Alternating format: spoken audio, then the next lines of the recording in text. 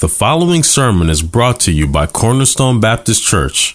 For more information on our teaching and preaching ministry, visit us online at cornerstoneorlando.org.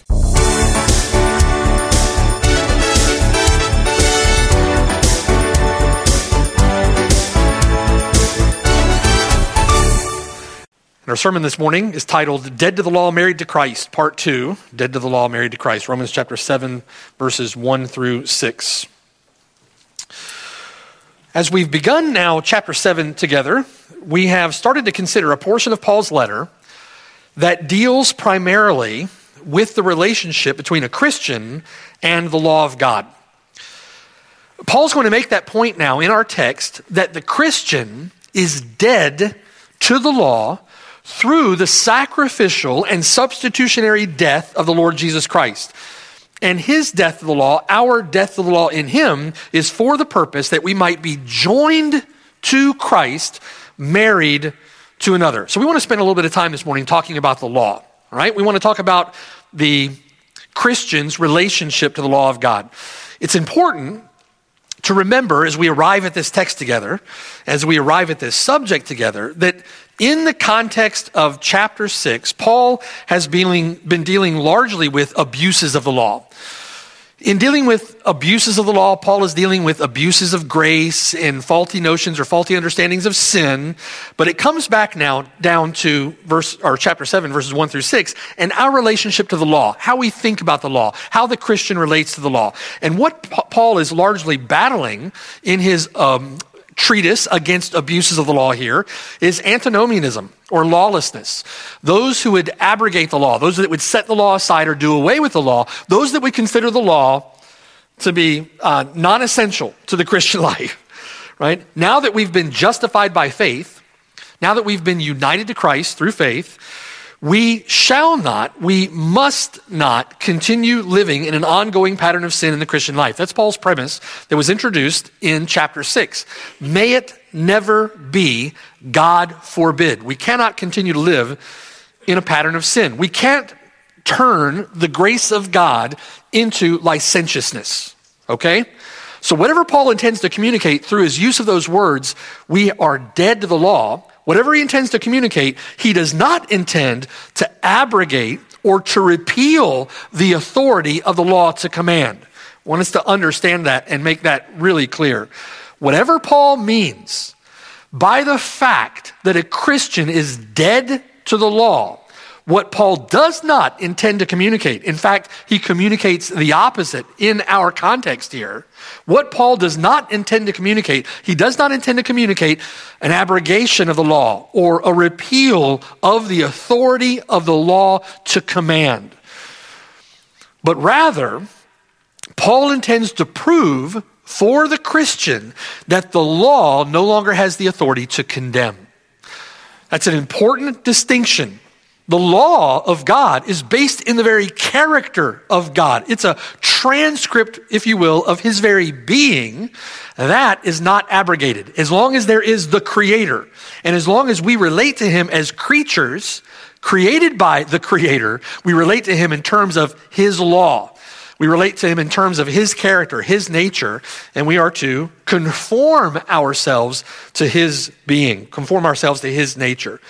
The London Baptist Confession of Faith of 1689, our confession, states it this way: the moral law does forever bind all, justified persons as well as others, to the obedience thereof. The moral law binds all of us to obey it. Okay? And that obedience, not only in regard of the matter contained in it, but also in respect of the authority of God the Creator who gave it. See what he's saying, right? Not just because of the matter contained in the law, and that being holy, just, and good, but because of the one who gave it to us, right? It reflects our Creator who gave it. Neither does Christ in the gospel in any way dissolve the law, but much strengthen this obligation. The moral law of God binds all. The law of God must be obeyed because it is a transcript of God's own character. It stands forever because he stands forever, right? He is eternal and he is the standard of the law. Unbelievers are going to be held to that standard. Unbelievers are going to be condemned according to that standard. Believers, brothers, sisters, we are held to comply with that standard. Free from condemnation, the law no longer has jurisdiction, no longer has authority by which the law may condemn us, but we are bound to give glory to God by obeying his moral standard. In our confession, Christ, through the gospel, far from dissolving the law, far from repealing our obligation to obey the law, rather, Christ, through the gospel, strengthens that obligation. Now, if you think with me, how is it that it does that, right? How is it that our obligation to obey the law is strengthened now through the gospel rather than repealed, rather than abrogated? Christ, think with me, Christ through the gospel gives life to our mortal body. His perfect righteousness is imputed, credited to us as our perfect righteousness, and through that perfect righteousness, we are enabled, if you will, to live righteously according to his law. Through the gospel, Christ gives life to our mortal bodies. That life that Christ gives through the gospel enables us, by his Spirit, who now indwells us, enables us to fulfill the righteous requirement of the law. So Paul says, essentially making the case, because we are enabled to obey the law, because Christ gives life to our mortal bodies, that increases our obligation. Do you see? You might say in sin, you would hear people say on a regular basis, we have an excuse. I'm fallen.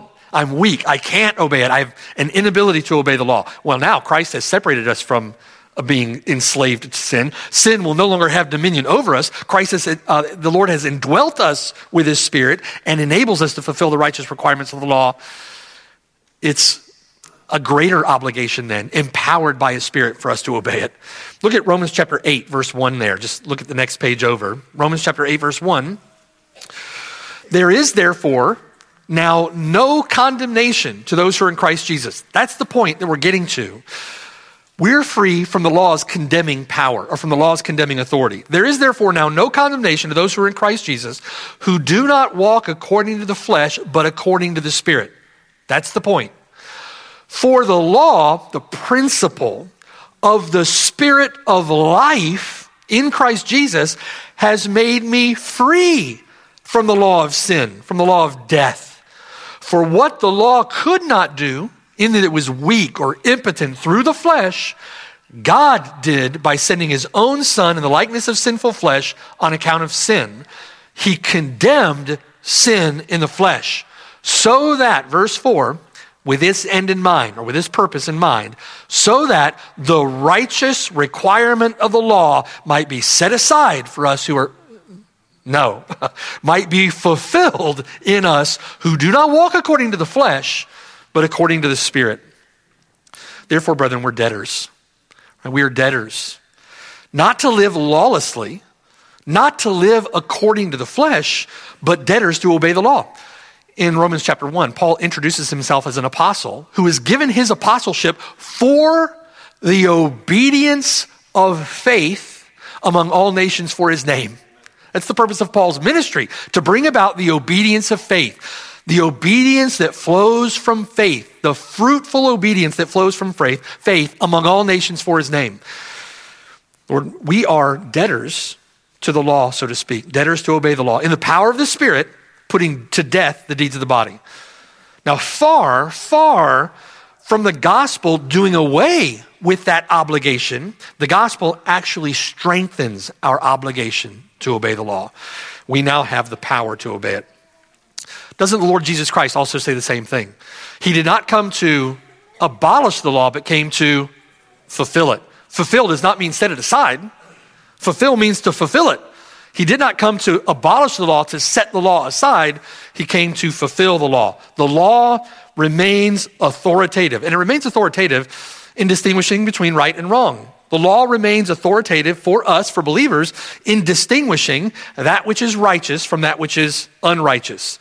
The law remains authoritative in commanding what is righteous opposed to what is unrighteous. But due to the saving work of Jesus Christ at the cross, the law no longer has authority over the Christian to demand retribution. The law can't exact from you its penalty. We're not under the law's penalty any longer. We're not under the law's jurisdiction to demand retribution. That penalty has been paid in full.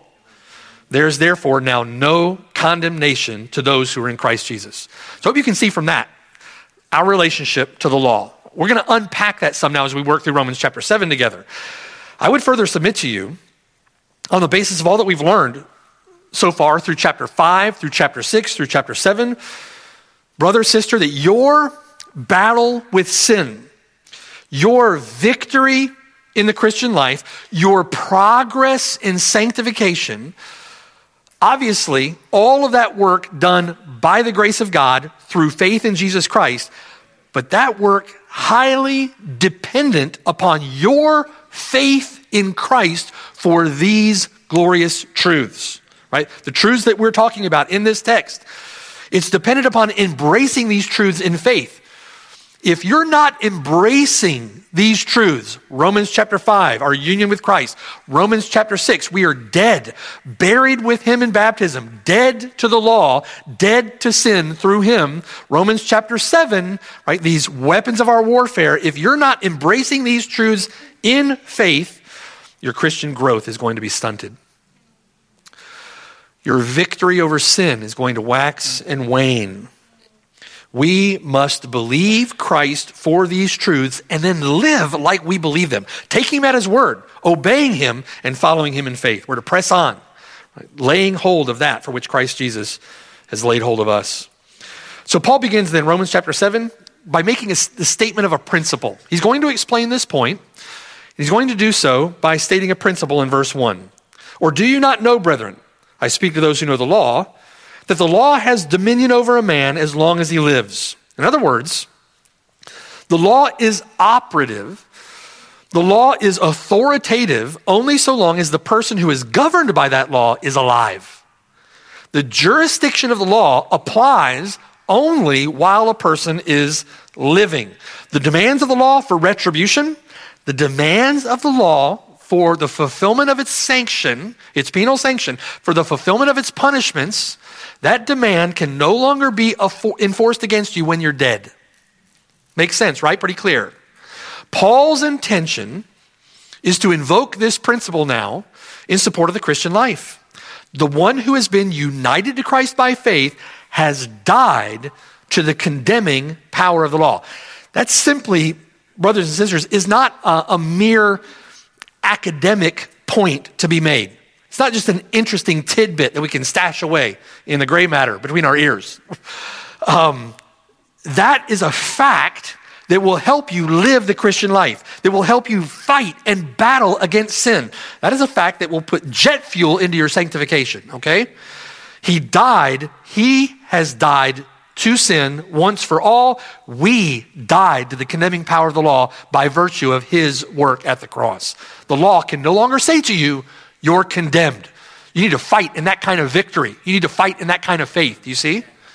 Now, next, Paul then provides us with an illustration of this principle in verse 2. He's going to illustrate it for us. Verse 2.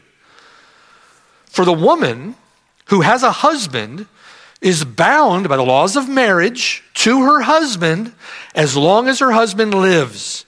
But if the husband dies, she's released from the law of her husband.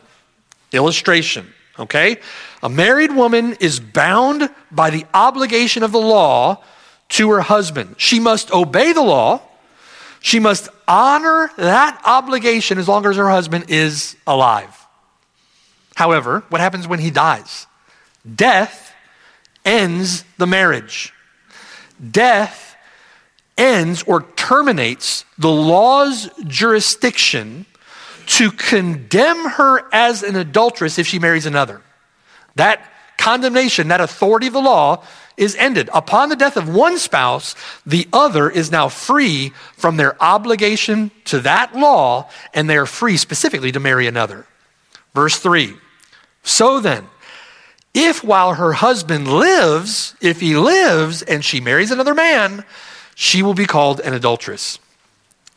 if while her husband lives, while her husband is living, she is bound to the condemning power, bound to the condemning authority of the law. She's under the law's jurisdiction to condemn. Do you see? So the law, what does the law do? The law condemns her as an adulteress. She's under the jurisdiction of the law. She's under the authority of the law to condemn. And what does the law do? If she marries another man while bound to her husband, the law does what the law does. It condemns her as an adulteress. But if her husband dies, verse 3, she is free from that law so that she is no adulteress, though she has married another man. The law, in that case, if her husband dies, no longer has any jurisdiction over her action in marrying another. You see? She acts in marrying another. The law has no jurisdiction over that action. Why? Because her husband has died. She's no longer bound. She's no longer under the jurisdiction of that law. She is free to act in that way without the law's condemnation. Do you see? She might have once been condemned as an adulteress for marrying another man, but now she's been freed from that law's jurisdiction by the death of her husband. She is now free to marry another. Very important. Okay? Now, the application of that principle in verse 4 is then clear.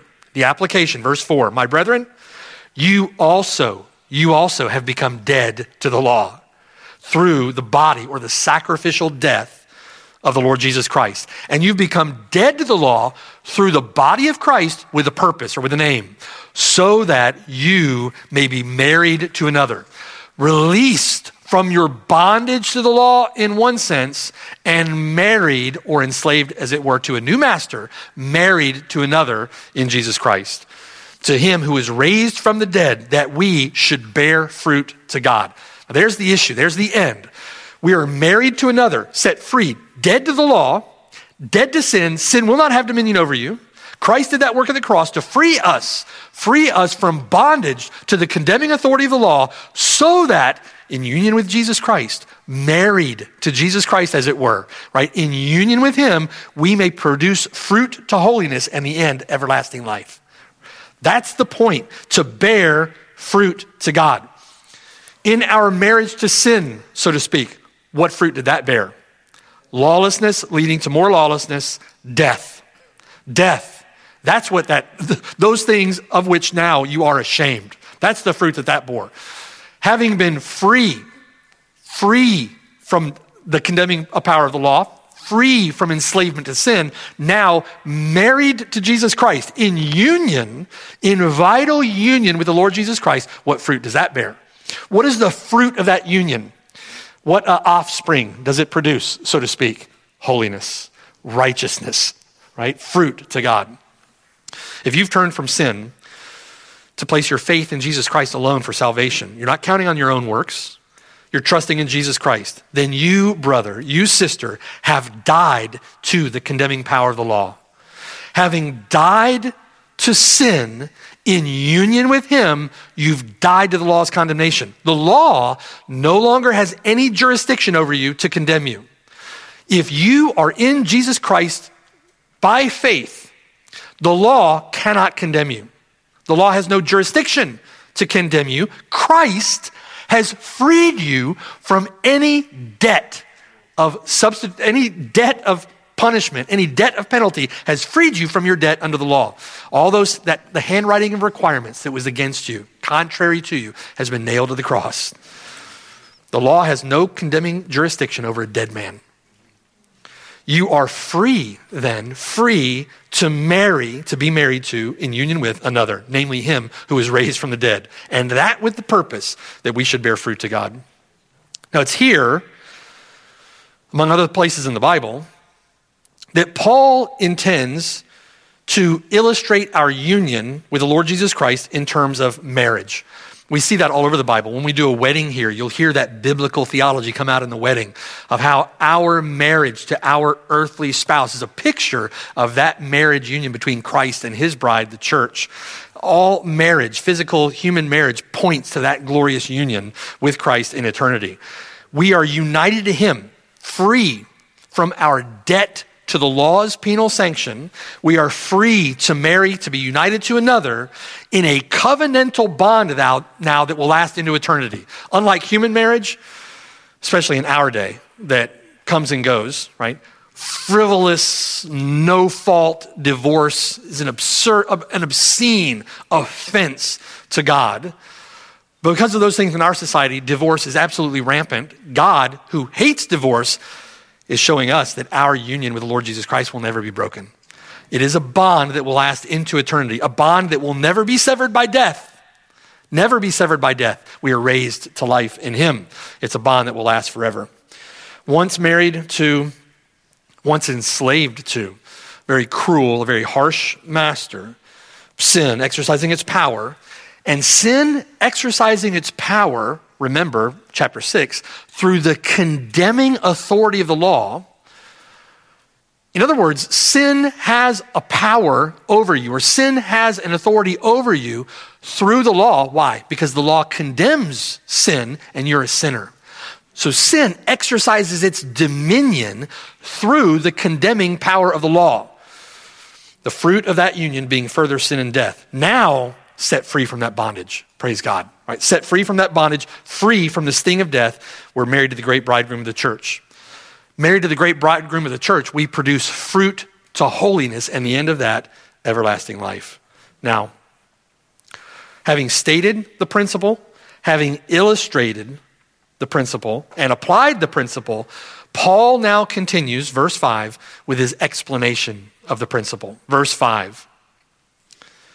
For when we were in the flesh, remember your former life, brother, sister, remember. When we were in the flesh, the sinful passions which were aroused by the law were at work in our members to bear fruit to death. That's what you have going against you, you could say, verse 5. But now, verse 6, having been united to Jesus Christ, having put your faith and trust in him, we have been delivered from the law, having died to what we were held by, so that we should serve in the newness of the Spirit and not in the oldness of the letter. Now we're going to unpack everything that Paul is saying here. Once again, in understanding the blessedness of our union with the Lord Jesus Christ, Paul calls us now to consider a contrast. Consider a contrast. Your new life in the Lord Jesus Christ, free from the law. Your old life under the dominion of sin, enslaved to sin and death. Want you to draw a contrast between the two. Remember your old life now. Paul begins the contrast in verse 5 with a review of the old man. Your life, if you will, before Christ. He describes that old life, verse 5, as a life in the flesh. In the flesh. Outside of that new life afforded the believer in union with Jesus Christ by faith, we are raised to walk in newness of life, right? The unbelieving sinner's spiritual condition is described here by Paul as in the flesh. The unbelieving sinner's spiritual condition described as in the flesh. Now, Paul has already used this expression in Romans chapter 1, for example, Romans chapter 2, to refer to that which is outward in his physical body. The word flesh. What does Paul mean by his use of the word flesh? What does he mean by that phrase, in the flesh? In chapter 2, Paul's referring to the physical body as opposed to that which is inward or in the heart. In Romans chapter 2, he references circumcision, and circumcision there as either being in the flesh or in his physical body, or circumcision which is of the heart. And there, using the word flesh, Paul is simply referring to flesh as our physical body. And oftentimes you see it in Scripture, flesh referring to our physical body. You have to look at the context to determine what is meant. And though we often present the members of our body, our flesh, as instruments or means of unrighteousness to sin, though we often use the members of our physical bodies to sin, there's nothing inherently evil or inherently sinful about our physical bodies, okay?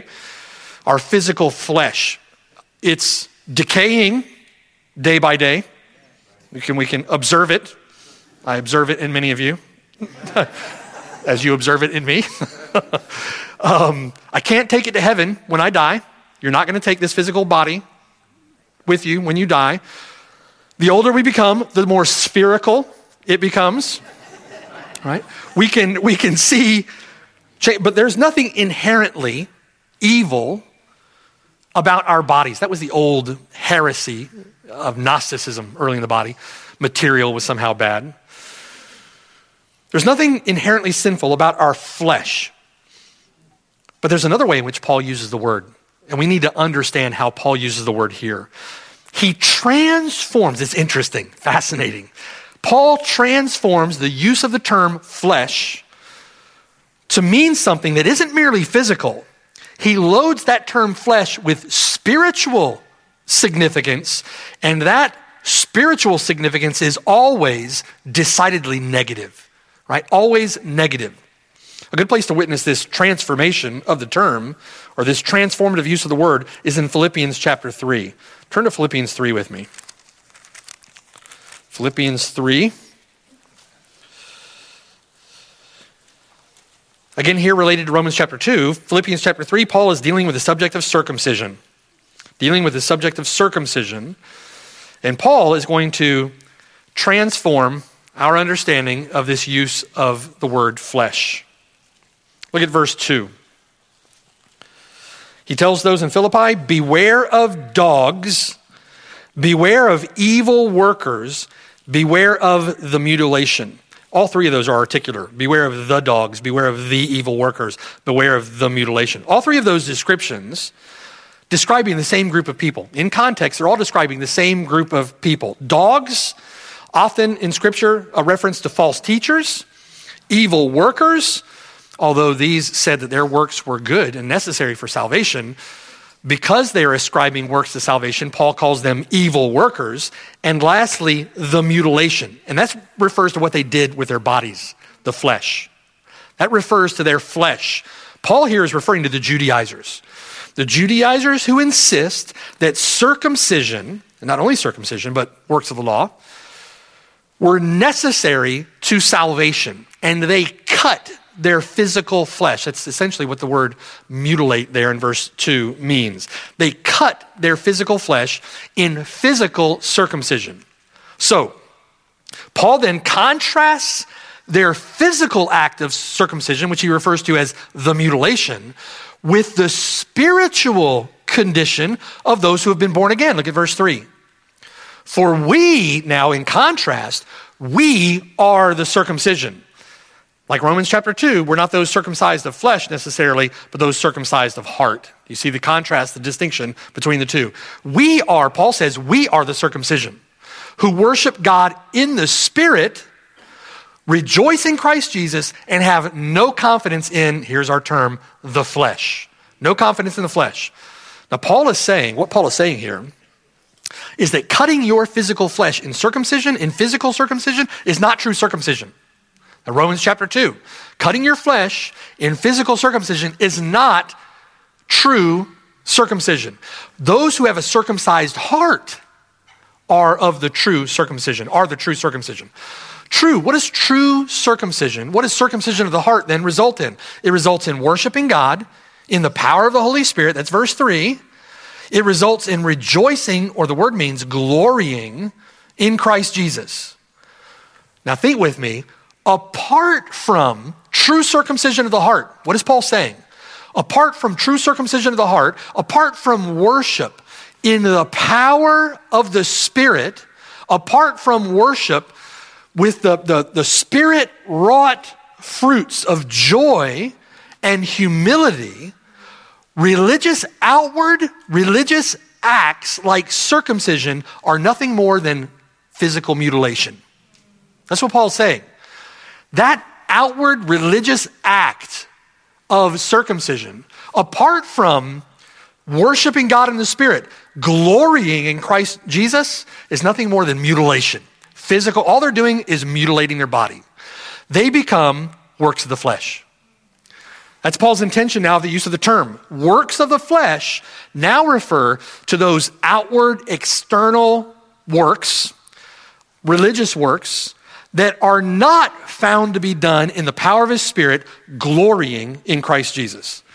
Nothing more than physical mutilation. And we can have no confidence in them. We can have no confidence in those works of the flesh. It's referring to the nature of their conduct, and it's decidedly negative. Do you see? The nature of that conduct mutilating their flesh is decidedly negative. Those are works of the flesh. Verse 4, though Paul says, I also might have confidence in the flesh, like they're putting confidence in their flesh.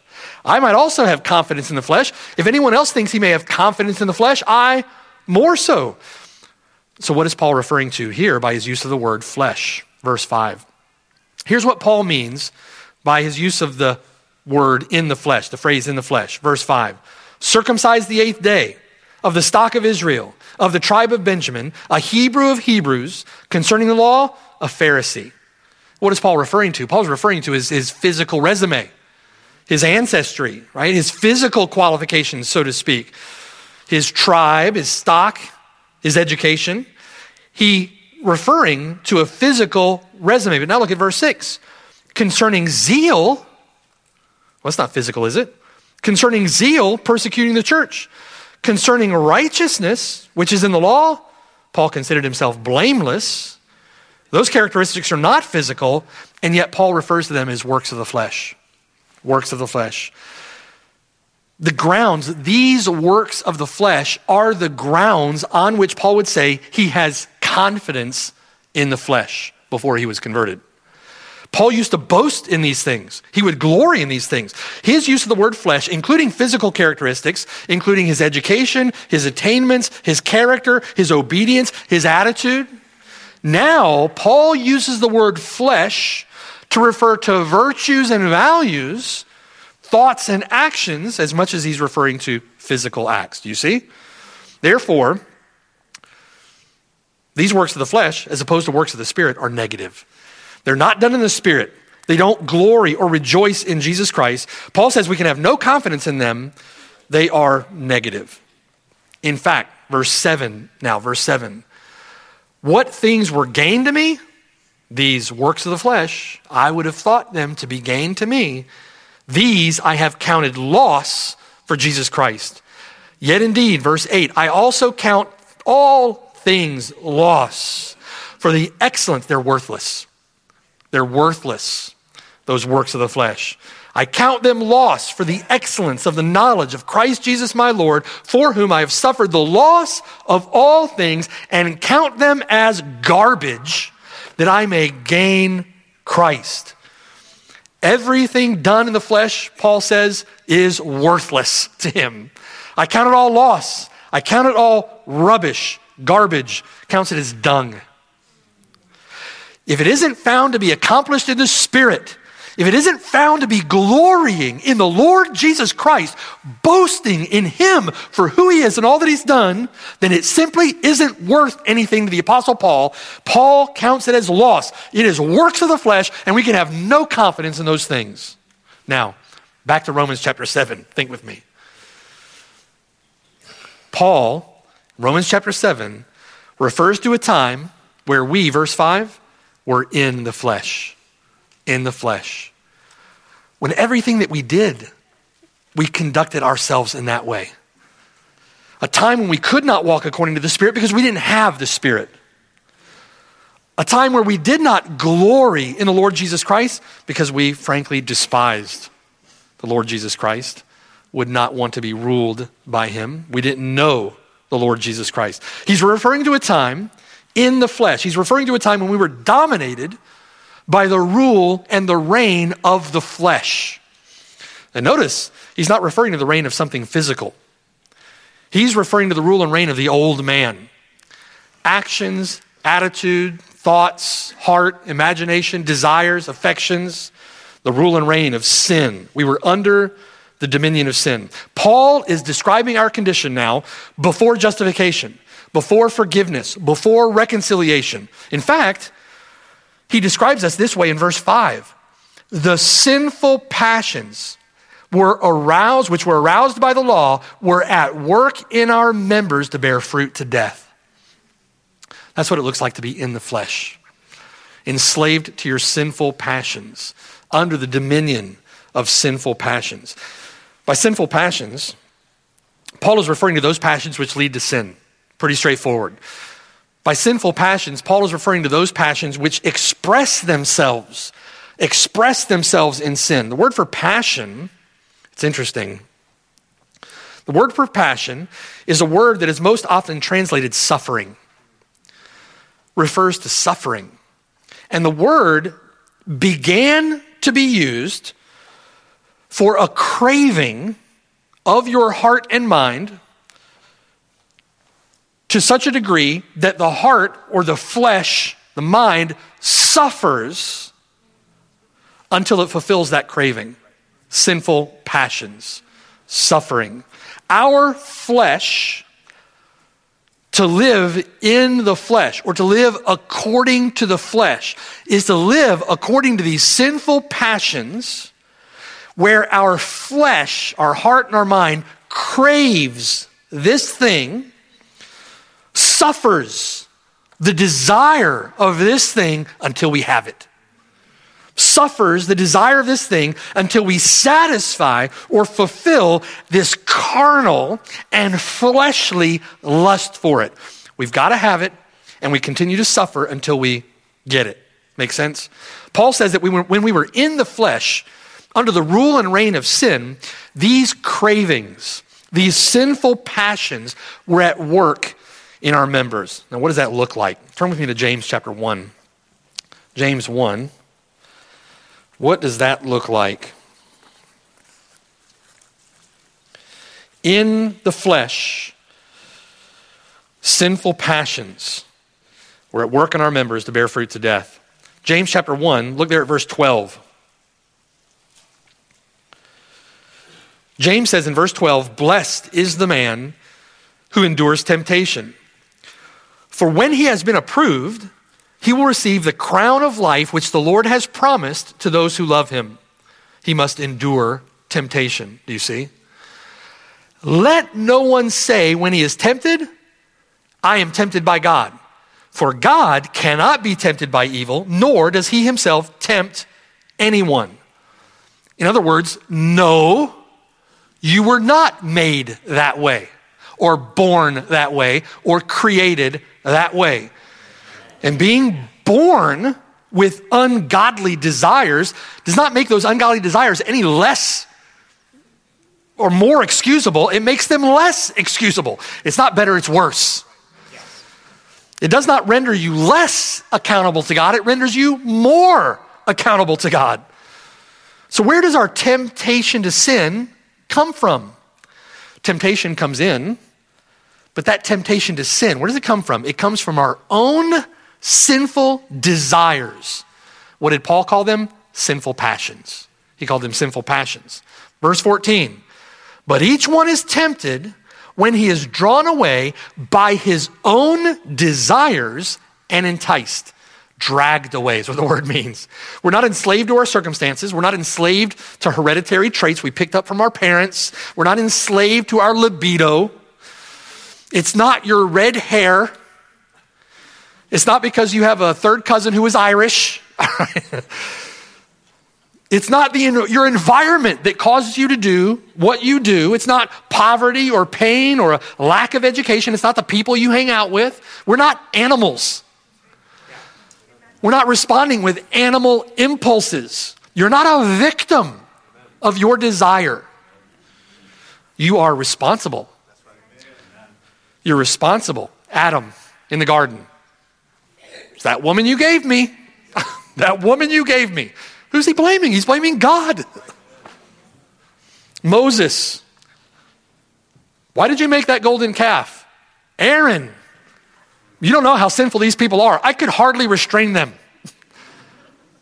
So I said, "Give me your gold." I just threw it in the fire and out popped this calf. No, each one is tempted when he is dragged away by his own desires and enticed. The tempted man is distracted from what is right. The tempted man is distracted from what is righteous by his own desire. He takes his eyes off the path. He's distracted from what is righteous by his own desire. He then gives in to his desires and he's dragged away. He gives in to his desires, usually first in his imagination. He gives in to his desire in his imagination, and he's dragged away after that thing, imagining what it must look like to enjoy that passing pleasure of sin for a time. Enticed by the temporary pleasure that he's going to get from that thing, he's dragged away. Verse 15. Then, when that desire has conceived, when desire has fixed its attention on the object of its craving, when that desire has fixed its attention on the object of its passion, when desire has plotted its evil course, when desire has silenced an accusing conscience, desire, gives birth to sin, and sin, when it is full grown, brings forth death. Paul says that when we were in the flesh, in other words, referring to when we were ruled and dominated by sin, it is these sinful passions, these sinful cravings, these sinful desires that were at work in our members, bearing fruit to death. They're at work in our flesh, so to speak, the faculties of our soul, bearing fruit to death. Back in Romans chapter 7. Paul says, Romans chapter 7, remember when you were in the flesh. Do you remember when you were dominated by sin? Do you remember when those sinful passions, those desires, those sinful cravings were at work in you? Of course you remember, because those sinful passions and cravings are still at work in you. Although having been set free from them by the Lord Jesus Christ, those sinful desires, those sinful cravings continue to strive to exert their sinful influence, their sinful domination over you. And they will if you let them. They were, when you were in the flesh, dominated by sin, they were bearing their evil fruit, bearing their bitter fruit, leading you to death. Continue in this condition of active rebellion against God. And that's what it is. It's not passive. You're not a victim. It's not passive. Continue in that active rebellion against God, rebellion against his law, and God will give you over to sinful passions. He'll give you the wicked desires of your own heart. Romans chapter 1, verse 24. God gave them up to uncleanness in the lusts of their hearts. He gave them up to those sinful cravings that were at work in their heart, so to speak, to dishonor their bodies among themselves. Romans chapter 1, verse 26. For this reason, God gave them up to vile passions. Again, one of the few places in the New Testament where that word is used the same way as we see it in Romans chapter 7. Finally, God gives them over to a debased mind to do those things which are not fitting, knowing that those who practice such things or even approve of such things are deserving of death. That's why John Owen said, be killing sin or sin will be killing you. Now notice something interesting that Paul then says about the nature of those sinful passions. Paul says in Romans chapter 7, they were aroused by the law. And here we bring it back now full circle to our relationship to the law of God. They were aroused by the law. When we were living in the flesh, remember that past life, Paul calls us to remember. When we were living in the flesh, when we were dominated by sin, sinful passions at work in our members, Paul says God's law actually stirred up those passions for sin. Amazing, isn't it? That point. Paul's going to talk about this again later in Romans chapter 7. God's law actually stirred up those passions for sin. Paul says the same thing, verse 8. Sin, verse 8, taking opportunity by the commandment, produced in me all manner of evil desire. Well, how does that work? What does Paul mean by that? We know this almost instinctively to be true. We see it in ourselves, don't we? Don't we? We see it in our children, certainly. What's the sure way you can get a child to do something? Tell them not to do it. We know this to be instinctively true, though, about ourselves as well. Think with me now. God's law determines moral boundaries. God's law in its commanding authority, has the jurisdiction to distinguish between what is righteous and what is unrighteous. God's law determines moral boundaries. We, in the flesh, quote unquote, we in the flesh rebel against that. We rebel against those moral boundaries. We're back to fallen man's depraved lust for autonomy. We're back to fallen man's depraved lust to rule himself. I will not have this man to rule over me. I'm going to rule myself. It matters not how straight the gate or how charged with punishments the scroll. I'm the master of my fate. I'm the captain of my soul. Man's fallen condition is such that when he is faced with the law, man says no. Sinful passions, faced with the law, sinful passions are aroused by the law. It stirs up those sinful cravings, that sinful lust for self-autonomy. It stirs up sinful passions to assert an assumed autonomy. What are our passions stirred up to do? Assert our autonomy. Assert our autonomy. The law says yes, so I say no. I will rule myself. The law says do that. I say I will not. I will rule myself. It's amazing how clever we can get with justifying ways of saying no or ways of saying I'll rule myself. Most of the time that word no is not going to come out of your mouth. You know it's the law of God. You can't say no. There are all kinds of reasons you will give for disobedience. You've got one thing to do, and it is critically important that you get that thing done now. So what do you do with it? You put it on the bottom of a stack, and you do 50 other things first before you get, right? I will have what I want. That's what the flesh says. And the more that it is denied to me, the more my passion to have it is aroused. The longer it is denied to me, the more I will be willing to sin to get it. The more the law tells me it's wrong, or the more a loving brother or a loving sister comes along and preaches the law to you to tell you that it's wrong. The more that happens, the more your sinful passions are stirred up by the law to resist that. It's why you see such previously unfathomable reactions to church discipline with someone. Or when you approach someone with the law of God because you care about their soul and they revolt against that. Why? Because the law has stirred up in them sinful passions that are going to assert their autonomy. We see that reality played out in our kids. Tell me I can't have that cookie. Right? But we've also seen it far too many times, brothers and sisters, in young women who want to be married.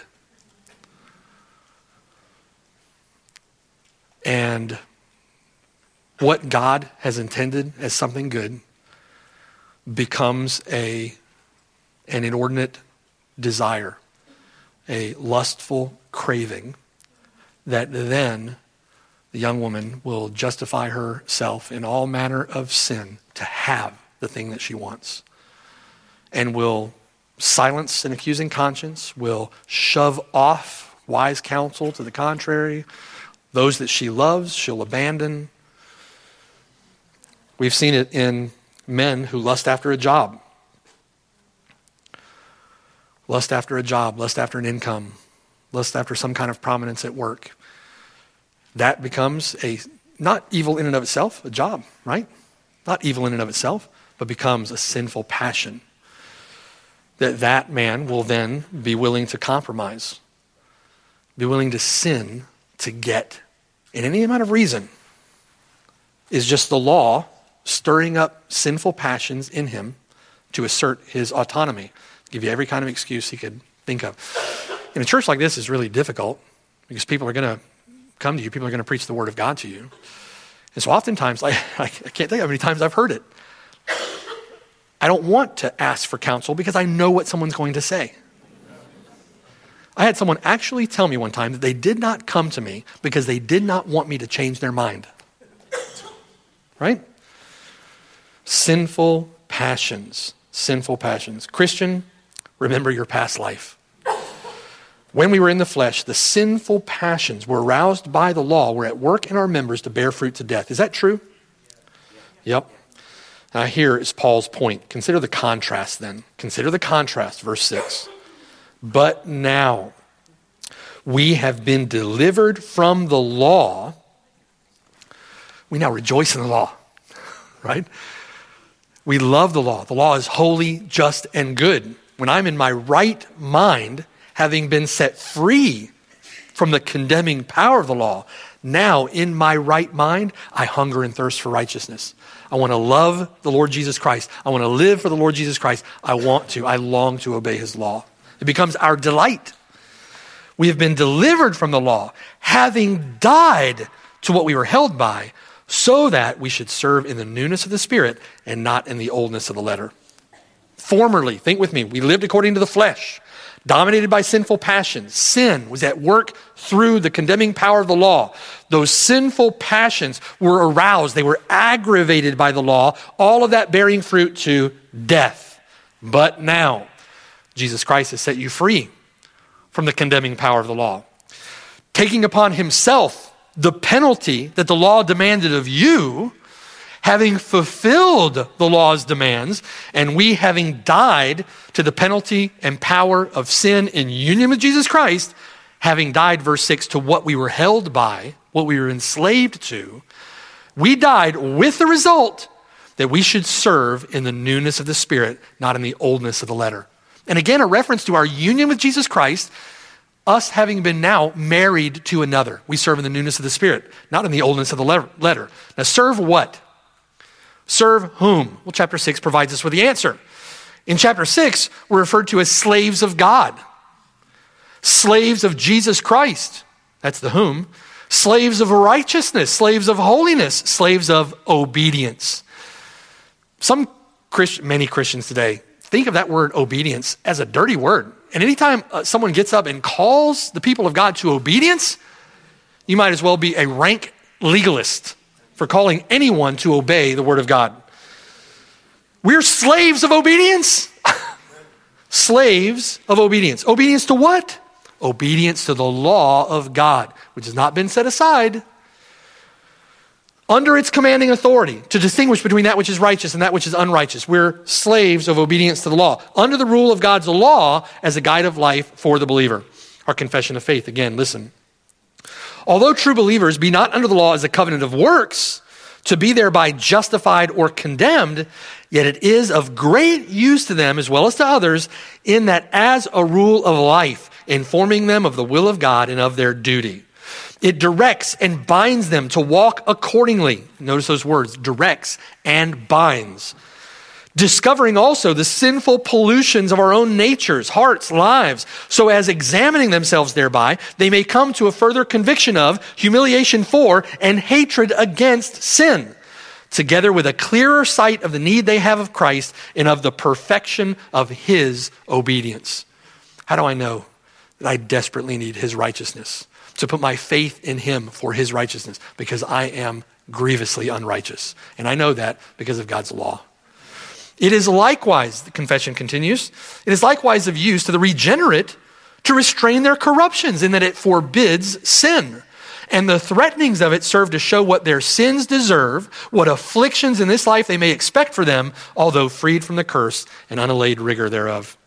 The promises of it likewise show them God's approbation or God's approval of obedience and what blessings they may expect upon the performance thereof. It's in this way that Paul would say at the very end of the chapter, last verse in the chapter, that with his mind he serves the law of God. He serves, it hasn't been done away with, he serves the law of God with his mind. In closing, there are two ways in which you may serve the law of God. Two ways. In the newness of the Spirit or in the oldness of the letter. Two ways. By this, Paul does not intend to make a distinction between the spirit of the law and the letter of the law, the way that we would use those terms today. Those terms are usually invoked by someone wanting to make excuses for partial obedience. Well, you're a stickler for the letter of the law, I'm just trying to live by the spirit of the law. All right. Where that concept is actually employed in Scripture, Scripture means the opposite of that excuse. The opposite of that excuse. Where is that method or that understanding employed in Scripture? Think about the Sermon on the Mount. Sermon on the Mount. The letter of the law, you shall not commit adultery. What's the spirit of the law? If you lust after a woman in your heart, you've already committed adultery with her in your heart. Adultery is not just a matter simply of what you do in the flesh. Right? It's a matter of the heart. Out of the heart of man proceed these evil wickedness, right? The Scriptures don't speak of that concept in these terms, though.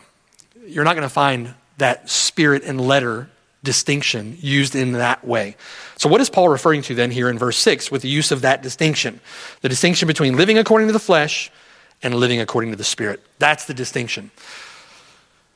In the newness of the Spirit is to live in accord with the Spirit, under the power of the Spirit, to live in newness of life. To live according to the flesh is to live in the oldness of the letter. Living according to the flesh, verse 5, is when you were in the flesh. You did not serve in the power of the Spirit. You did not rejoice in or glory in Christ Jesus. If you served at all, you certainly served in the oldness of the letter. In other words, referring to the dead man. Old, dead, religious works. In bare, begrudging, heartless obedience that does not glorify Christ, does not rejoice in Christ, but is rather more lawlessness leading to more lawlessness, producing your bitter end, which is death. That's living in the oldness of the letter. Contrast that bankrupt condition with the one who now serves in the newness of the Spirit, in newness of life. He's received a circumcision made without hands. He's received a heart circumcision. He's been born again. Indwelt by the Spirit of God. He has the Spirit of God living within him. The Spirit of God having authored within his heart a love for righteousness, a hatred for sin. Having been delivered from the condemning power of the law, he now serves with a Spirit-wrought heart of gratitude to the Lord Jesus Christ, glorying in Jesus Christ, serving by faith in Jesus Christ. He serves in the power and strength and wisdom supplied by the Spirit, freely choosing those things that do not indulge himself, his own sinful passions, but rather choosing freely those things which are pleasing to God. Galatians chapter 5, verse 24, those who are Christ's, those who belong to him, have crucified the flesh with its passions and desires. It's a statement of fact. We're to live in light of that fact. It's quite a contrast, isn't it? Quite a contrast. The difference is between lost and saved. The difference is between heaven and hell. 2 Corinthians chapter 3, verse 6, the letter kills, but the Spirit gives life. To serve in the oldness of the letter, to serve in the flesh, all of those fleshly works, which aren't the fruit of faith, which do not glory in Jesus Christ, which aren't done in dependence upon the Spirit. Serving in the flesh kills. The Spirit gives life. Serve Christ in the newness of the Spirit. Embrace these truths by faith and serve Christ in the newness of the Spirit. Serve Christ in the power of the Spirit. Serve the Lord Jesus Christ in all the strength, in all the blessedness that the Lord Jesus Christ has secured for you who will put your faith and trust in him. Serve in that way. It doesn't mean that we as Christians don't have the flesh to deal with. We certainly do have the flesh to deal with. Paul is going to set up now in Romans chapter 7 to deal with remaining corruption or indwelling sin in the life of a Christian. He's about to deal with that in Romans chapter 7. That's a reality. However, although indwelling sin remains, indwelling sin does not reign. We have been freed. Our lives radically transformed by this reality. And so, brothers and sisters, it then behooves us to think on these truths, think on these facts, trust actively put your faith and trust in the Lord Jesus Christ, that these things are true of you, reckon yourself dead indeed to sin. Reckon yourself dead to the condemning power of the law and alive to God in Christ Jesus our Lord. We should live in the embrace of those truths until the day that he frees us forever from the presence of sin, a day we look forward to. Amen. Pray with me. Father in heaven, Lord, thank you for these truths. Thank you for these things which are certainly facts of our new status as those in union with Jesus Christ through faith. Having been justified, we now have peace with God through our Lord Jesus Christ, and now have access to this grace in which we stand through faith in him, to live not in the oldness of the letter, not according to the flesh as we once lived, but according to the Spirit, in the newness of the Spirit, in the likeness of his resurrection life, and our fruit to holiness, the end of which is everlasting life. Thank you for these glorious truths. Help us, Lord, to meditate on these things, not to live a moment of our lives without embracing the reality of this blessedness that we have in union with Christ, in the salvation in which we've been delivered, in our justification. And strengthen us, Lord, by your Spirit to fight against sin and to live in accord with your law and live in accord with the purpose for which you've said here that we were justified, that we might fulfill the righteous requirement of the law in him, in union with him. Help us, Lord, we pray. We love you. We desire to live lives that are pleasing to you. And we can only do that in the power of your Spirit. Lord, strengthen us to that end. Teach us. Help us to inform our minds, that it might shape how we think, that it might inform what we believe and who we believe for it, that it might transform how we live. For your glory, God, in Jesus' name, amen.